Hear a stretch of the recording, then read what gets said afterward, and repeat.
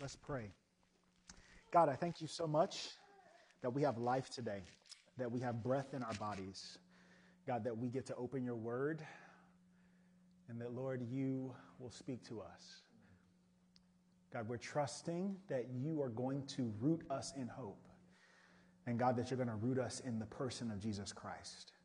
And that our lives will be expanded and grown and changed and transformed all through the power of the Spirit of God. We pray this now in your name, Lord. Amen.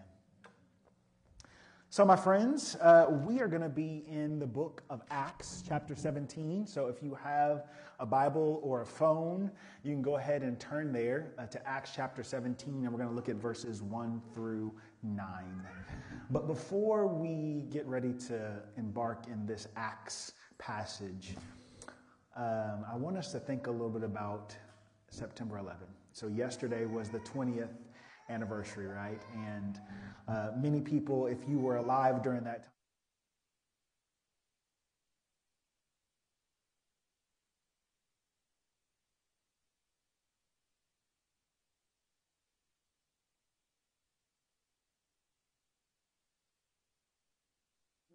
what you were doing and what was happening as the towers were coming down, as the planes were dropping out of the sky. And for me, I was in 6th grade. I was in Greenville, South Carolina at League Academy Middle School. And I was in Miss Dowling's class, sitting in the middle of the classroom, and the TV was on, and there was a hush in the room, and it was quiet. It was still, as our eyes were glued to the TV. As fear crept into the pit of my stomach, I remember feeling uncomfortable, unnerved, and nervous. And with that, there's a song that comes to mind. The song is, "I Will Trust in the Lord." Cherish knows it. I won't sing it today, but the song just says that I will trust in the Lord until I die. And the reason why I bring that scripture up is because as I sat in that classroom as a 12-year-old, not fully understanding what was happening or the gravity of the situation or what it would lead us to as a country for 20 years to come, all I can say is that in the times of thick and thin, we got to be rooted in hope. And to be rooted in hope requires trusting in the Lord. And so as we look at this passage in Acts 17 today, it's going to introduce us to really the book of 1 Thessalonians. I want us to sit with this thought, that our hope is in a person in spite of persecution. Our hope is in a person in spite of persecution. So verse 1 in Acts 17 says, "After they passed through Amphipolis and Apollonia, they came to Thessalonica, where there was a Jewish synagogue. And as usual, Paul went into the synagogue, and on 3 Sabbath days, 3 worship days, he reasoned with them from the scriptures, explaining and proving that it was necessary for the Messiah to suffer and rise from the dead. This Jesus I am proclaiming to you is the Messiah," he would say. And some of them were persuaded and joined Paul and Silas, including a large number of God-fearing Greeks, as well as a number of the leading women. But the Jews became jealous, and they brought together some wicked men from the marketplace, formed a mob, and started a riot in the city. Attacking Jason's house, it got very personal, right? They searched for them to bring them out to the public assembly. And when they did not find them, they dragged Jason and some of the brothers before the city officials, shouting, "These men who have turned the world upside down have come here too, and Jason has welcomed them. They are all acting contrary to Caesar's decrees, saying that there is another king, Jesus." And the crowd and the city officials who heard these things were upset. And taking a security bond from Jason and the others, they released them. All right, so we got some drama going on. So the reason why we're starting here in Acts chapter 17 is because if you read the book of Acts, particularly the second half of the book of Acts from 9 on towards the end, you meet Paul and you see Paul in his various missionary journeys. So from Acts 15 to Acts chapter 18, we are experiencing with Paul his missionary journeys. And he particularly wrote the book of Thessalonians in Acts chapter 17. That's why we're starting there, right? And so not only First Thessalonians, but also Second Thessalonians. And he's writing to these Thessalonians from Corinth. Corinth is a city not too far from Thessalonica. And he's writing in about AD 50 to AD 49, AD 49 to AD 50. And he's writing them to encourage them. He's encouraging them to have hope. Why? One, because there's false teachers, and two, because there's persecution. And he's also encouraging them to have the right perspective at the coming of the Lord Jesus Christ, the second coming, that is, of the Lord Jesus Christ. And so when we get into Acts chapter 17, we see here in verse 1 that he is making his way through Amphipolis and Apollonia to Thessalonica. Now, he is on this journey, and every time that he would go on these missionary journeys, he would go to a synagogue. And he would go there because that was the communal meeting space. It was the space for learning and teaching and gathering. And so when he got there to the synagogue, he began to unpack the truth. He began to lead people, and as it says in verse 3, explaining and proving that it was necessary for the Messiah to suffer and rise from the dead. That's key. We're going to talk a little bit more about that. But what he does is he spends 3 Sabbaths there in Thessalonica, and a couple of months after these 3 Sabbaths. But he spends those 3 Sabbaths, and what's amazing, and Dave has already alluded to it, is that in just 3 gatherings, he started a new church, right? By teaching them the gospel, teaching them about who Jesus is and why Jesus came, lived, died, suffered, was resurrected, and ascended to God. And so I want to read to you a passage from Isaiah 53, because Paul felt it was important to encourage and help these Jews and these God-fearing Gentiles to think through the importance of suffering and also the importance of the resurrection. But before we talk about the resurrection, I want you to hear from Isaiah 53, verses 10 through 12, if I can find it in my Bible. Here we go.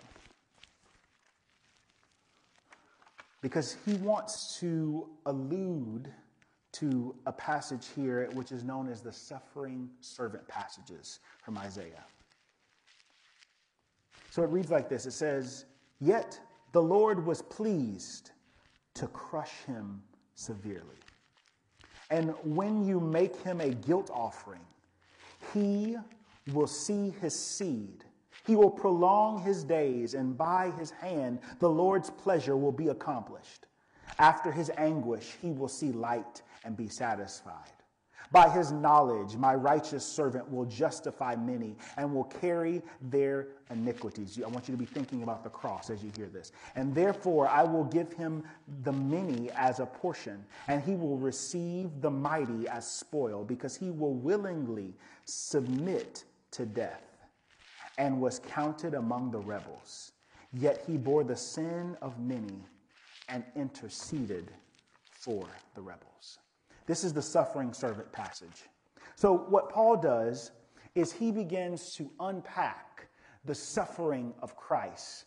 Because many times, particularly with Jesus dying on the cross, in Deuteronomy, there's a passage that talks about that it is a curse if you hang on a tree.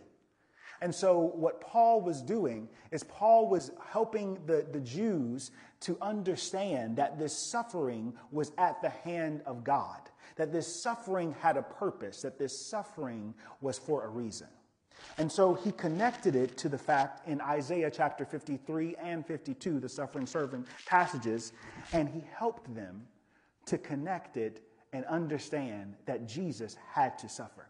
He had to suffer for you and I. He had to suffer for the sins of the world. But then he goes on to say that he also not only suffered, but he rose from the dead. You see, when Paul was then talking to these Thessalonians, he was helping them see that when he rose from the dead, that was a vindication of him, a vindication of Jesus, right? And so that Jesus was no longer just suffering without purpose, but with intentionality. And then he goes on to say this in verse 3. This Jesus I am proclaiming to you is the Messiah. Now, at Christmas time, that's when we really throw around that word Messiah, right? We think about Handel's Messiah and all those good things. But when we think about it, it means anointed one. It means the one who has come with a purpose. The one who has come to change everything, to transform all things. And so he begins to lay out for these Jews and these God-fearing Greeks or Gentiles what that meant. Now, when we see here in verse 4 of Acts chapter 17, when it talks about that phrase of God-fearing Greeks, God-fearing just meant that those people, those Greeks, had a relationship to Judaism. They weren't yet believers, right? But they had this honor for the God of the Jews. And so he is sharing with them in the synagogue about this Messiah who has come, who has suffered, been vindicated by resurrection, and has ascended to God.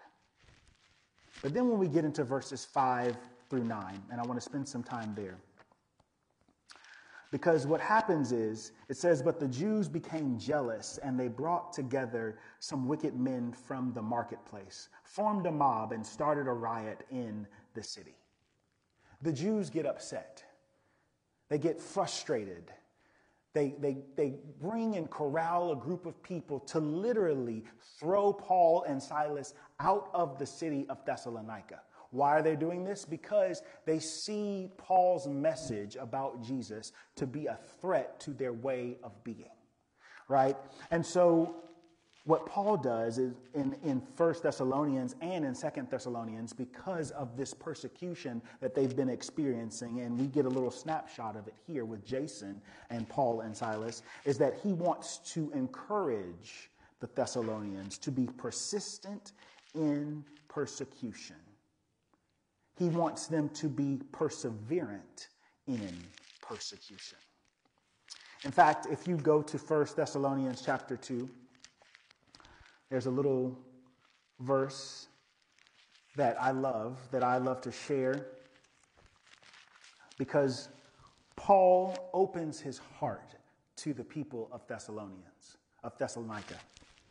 He says, we cared so much for you that we were pleased to share with you not only the gospel. So he didn't only want to talk about the Messiah who had come. He didn't only want to talk about the suffering and the vindication of Jesus. He said, but also our own lives, because you had become dear to us. While he was there in Thessalonica, preaching in the synagogue for 3 Sabbaths, and then working alongside of the Thessalonians for a couple of months, he was doing life with them.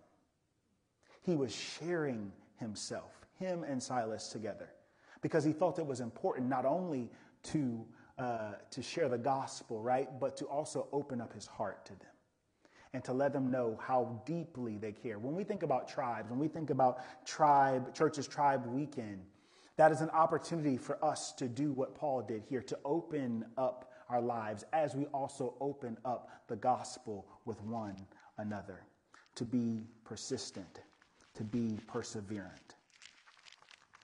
But also, when we read here in Acts chapter 17, verse 6, it says, these men who have turned the world upside down have come here, and Jason has welcomed them.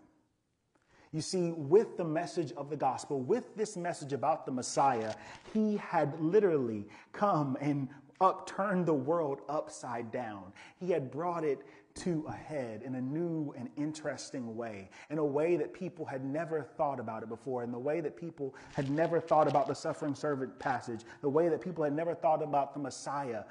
And they realized that something new, something strange, something amazing was happening. And so the world was being turned upside down. And then lastly, in verse 8 and 9, it says, the crowd and city of officials who heard these things were upset. And after taking a security bond from Jason and the others, they released them. Now, they released Paul and Silas. Paul and Silas flee and go their way. But what does Paul do out of his love, out of his concern, is he writes 1st and 2nd Thessalonians. And he writes and he talks about hope. And so if you were to go towards the end of each chapter of 1st Thessalonians, you would see that there is a reference to the second coming of Christ. In chapter 1 of verse 10 of 1 Thessalonians, it says, and to wait for his Son from heaven, whom he raised from the dead, Jesus, who rescues us from the coming wrath. If you were to go to chapter 3, there's also an allusion to hope about the second coming. If you were to go to chapter 3, same thing, an allusion to the second coming of Christ, and so on in chapter 4 and in chapter 5. And so as we think about hope, being rooted in hope over the next few weeks, I want you to realize that no matter what's going on in life, no matter what the circumstances or events that are happening in your personal life or on the national scale, right, whether that's hurricanes or terrorist attacks or persecution of our brothers and sisters across the world, that we can have hope. Because we live in a time called the already and not yet. We live in a time where Christ has already come, where he has began to usher in the kingdom of God, but the kingdom of God has not yet come in its fullness, and we have not experienced it yet. But therefore, because we live in this already, we have hope now in the present, but we also have hope and we look straight forward. We look ahead in time, seeing that our Savior, our Christ, shall return. Let's pray. Dear God, I ask that you would help us to have hope, that it would be enduring, that it would be sturdy, that it would be steadfast. God, I ask that no matter what's going on in our lives individually, in our families, whether that be death, whether that be struggles financially, God, whatever it may be, that you would help us to have hope in the person of Jesus Christ. And that we would be empowered to cling to you through the Spirit of God. We pray this now in your name, Lord.